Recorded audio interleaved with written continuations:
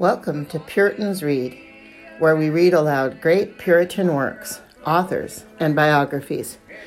Today, episode 18 of An Alarm to the Unconverted by Richard Baxter. I know there are many particular cavils that are brought by them against the Lord, but I shall not here stay to answer them particularly, having done it already in my treatise of judgment, to which I shall refer them.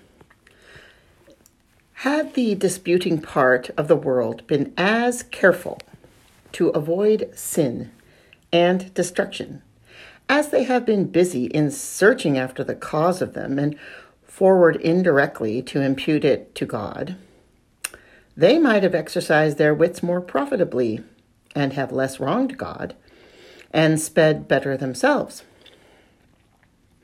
When so ugly a monster as sin is within us, and so heavy a thing as punishment is on us, and so dreadful a thing as hell is before us, one would think it should be an easy question who is in the fault, and whether God or man be the principal or culpable cause. Some men are such favorable judges of themselves that they are proner to accuse the infinite perfection and goodness itself than their own hearts, and imitate their first parents that said, "The serpent tempted me, and the woman that thou gavest me gave unto me, and I did eat," secretly implying that God was the cause. So say they. The understanding that thou gavest me was unable to discern. The will that thou gavest me was unable to make a better choice.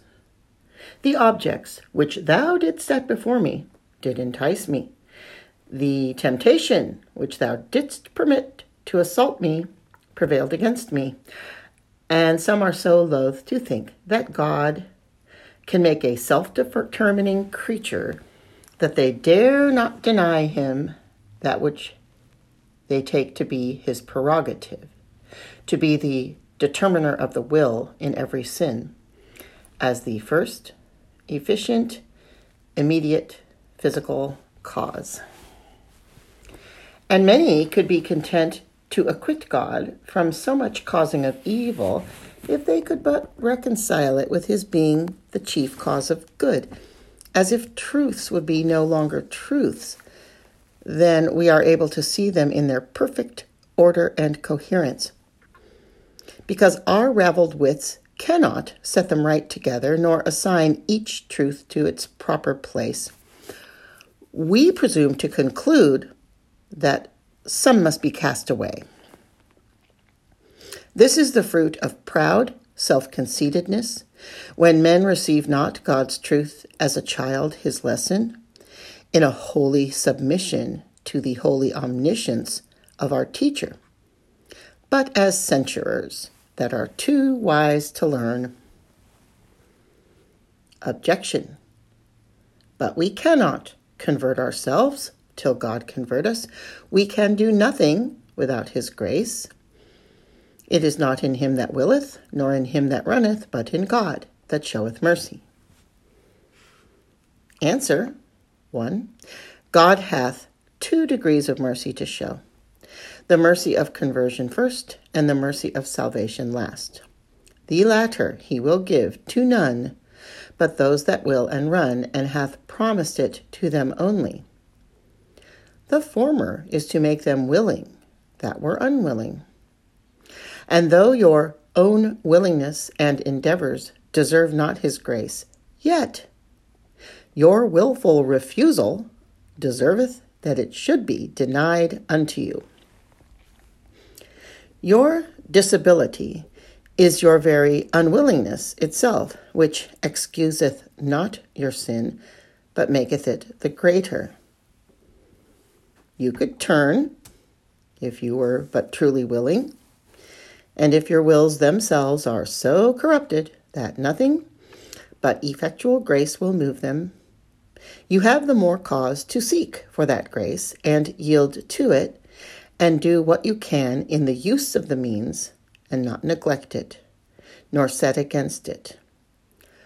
Do what you are able first, and then complain of God for denying you grace, if you have cause.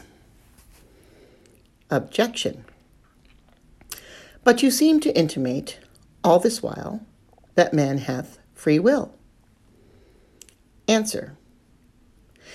The dispute about free will is beyond your capacity.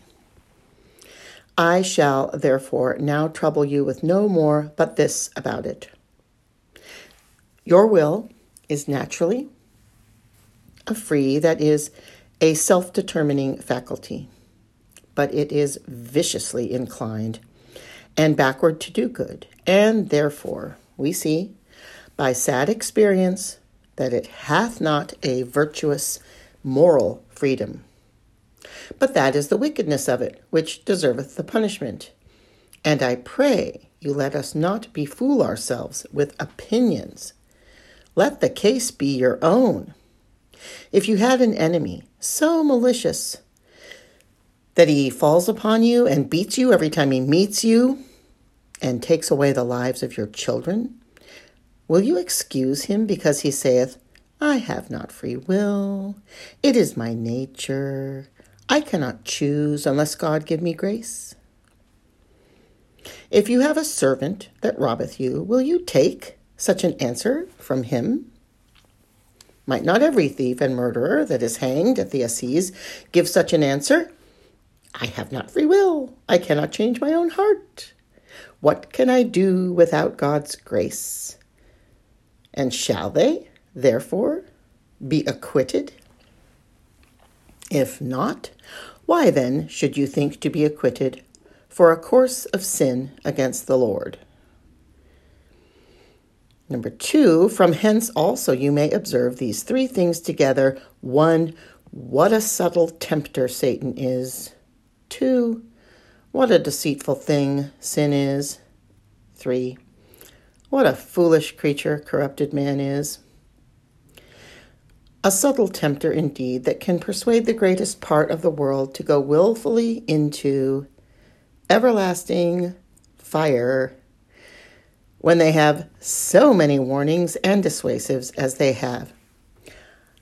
A deceitful thing is sin, indeed, that can bewitch so many thousands to part with everlasting life for a thing so base and utterly unworthy. A foolish creature is man, indeed, that will be so cheated of his salvation for nothing, yea, for a known nothing, and that by an enemy and a known enemy. You would think it impossible that any man in his wits should be persuaded, for a trifle, to cast himself into the fire or water, into a coal pit, to the destruction of his life, and yet men will be enticed to cast themselves into hell. If your natural lives were in your own hands, that you should not die till you would kill yourselves, how long would most of you live? And yet, when your everlasting life is so far in your own hands, under God, that you cannot be undone till you undo yourselves, how few of you will forbear your own undoing? Ah, what a silly thing is man, and what a bewitching and befooling thing is sin. 3. From hence also you may learn that it is no great wonder if wicked men be hinderers of others in the way to heaven, and would have as many unconverted as they can, and would draw them into sin and keep them in it. Can you expect that they should have mercy on others that have none upon themselves, and that they should much stick at the destruction of others that stick not to destroy themselves? They do no worse by others than they do by themselves. 4. Lastly, you may hence learn that the greatest enemy to man is himself, and the greatest judgment in this life that can befall him is to be left to himself, and that the great work that grace hath to do is to save us from ourselves, and the greatest accusations and complaints of men should be against themselves, and that the greatest work we have to do ourselves is to resist ourselves, and the greatest enemy we should daily pray and watch and strive against is our carnal hearts and wills. And the greatest part of your work, if you would do good to others and help them to heaven, is to save them from themselves, even from their own blind understandings and corrupted wills and perverse affections and violent passions and unruly senses. I only name all these for brevity's sake, and leave them to your further consideration. Well, sirs, now we have found out the greatest delinquent and murderer of souls, even men's selves, their own wills. What remains but that you judge accordingly to the evidence and confess this great iniquity before the Lord, and be humbled for it, and do so no more. To these three ends distinctly, I shall add a few words more. Number 1, further to convince you. Number 2, to humble you. And number 3, to reform you, if there be yet any hope.